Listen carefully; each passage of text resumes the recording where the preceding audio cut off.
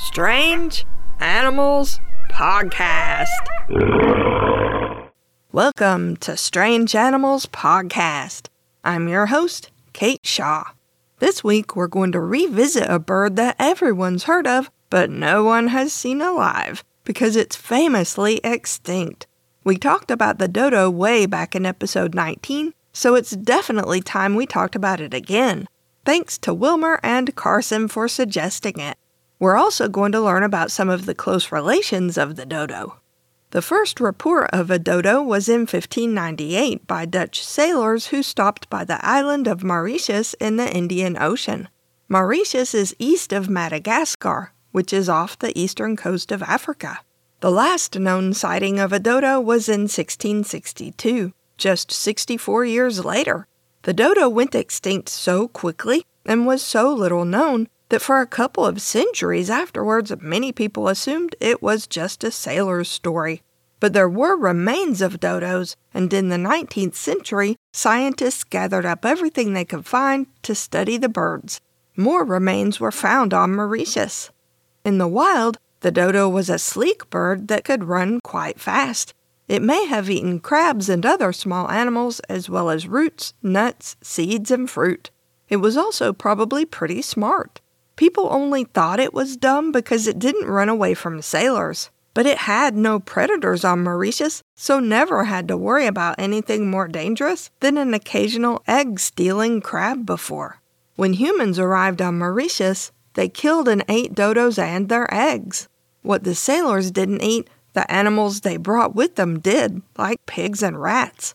It was a stark and clear picture of human-caused extinction, shocking to the Victorian naturalists who studied it. A lot of the drawings and paintings we have of dodos were made from badly taxidermied birds or from overfed captive birds. At least 11 live dodos were brought to Europe and Asia, some bound for menageries, some intended as pets. The last known captive dodo was sent to Japan in 1647.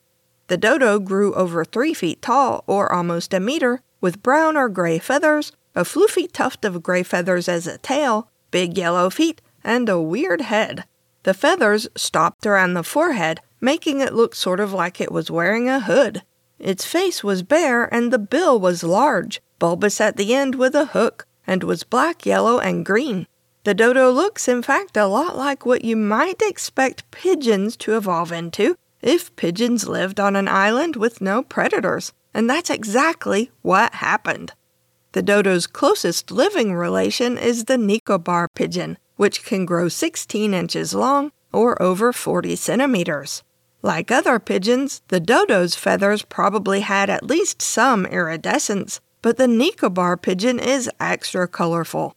Its head is gray, with long feathers around its shoulders like a fancy collar, and the rest of its body is metallic blue, green, and bronze with a short white tail. Zoos love to have these pigeons on display because they're so pretty.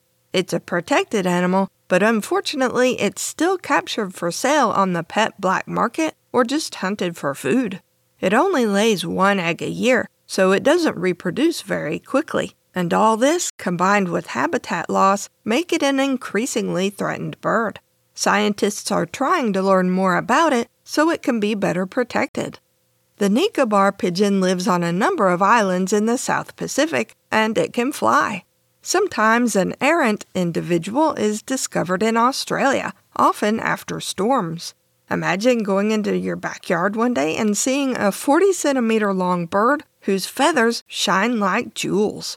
The Nicobar pigeon lives in small flocks and eats seeds, fruit, and other plant material. An even closer relative to the dodo is also the most mysterious. We don't even know for sure if it's extinct, although that's very likely. It's the spotted green pigeon, and we only have one specimen, and we don't even know where it was collected, just that it was an island somewhere in the South Pacific. There used to be 2 specimens, but no one knows what happened to the second one. For a long time, researchers weren't even sure the spotted green pigeon was a distinct species or just a Nicobar pigeon with weird colored feathers. But in 2014, DNA testing on 2 of the remaining specimens' feathers showed it was indeed a separate species. Researchers think the spotted green pigeon, the dodo, and another extinct bird, the Rodriguez solitaire, all descended from an unknown pigeon ancestor that liked to island hop. Sometimes some of those pigeons would decide they liked a particular island and would stay, ultimately evolving into birds more suited to the habitat. The specimen we have of the spotted green pigeon is 13 inches long, or 32 centimeters. Its feathers are dark brown with green iridescence, and it has long neck feathers like the Nicobar pigeon.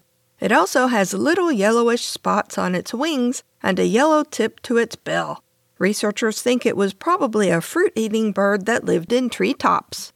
The only reason we know there were once 2 specimens of this mystery bird is from a book about birds published in 1783, where the author mentions having seen 2 specimens.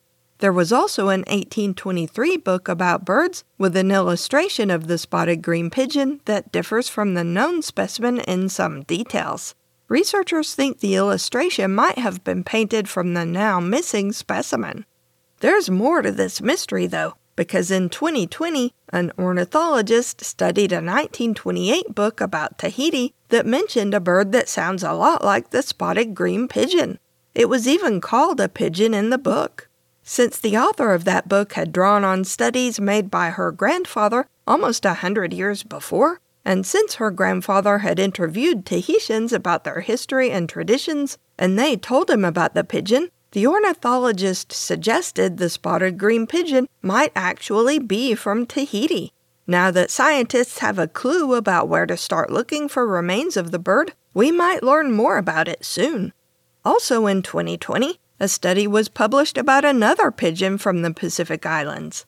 Fossils of it were found on the island of Tonga, and the scientists determined that the bird probably went extinct soon after humans first arrived on the island 2,850 years ago. The pigeon has been named Tongawenus burleyi.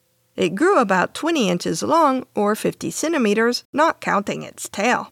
It could fly and probably spent a lot of its time in trees, eating fruit. There are lots of different trees on the island that produce really big fruit. Some of it as big as a tennis ball. Scientists think the pigeon was adapted to swallow these huge fruits whole, digest them, and poop out the seeds. The trees still exist, but they're in decline, and scientists think it may be because no birds remain on the island that can spread their seeds effectively. We don't have any feathers from the newly described pigeon, but it was probably colorful.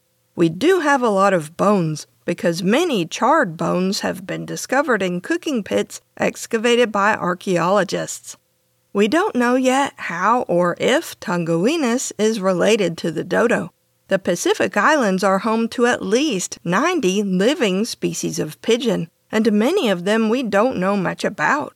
There are undoubtedly many more waiting to be discovered by scientists, whether living or extinct.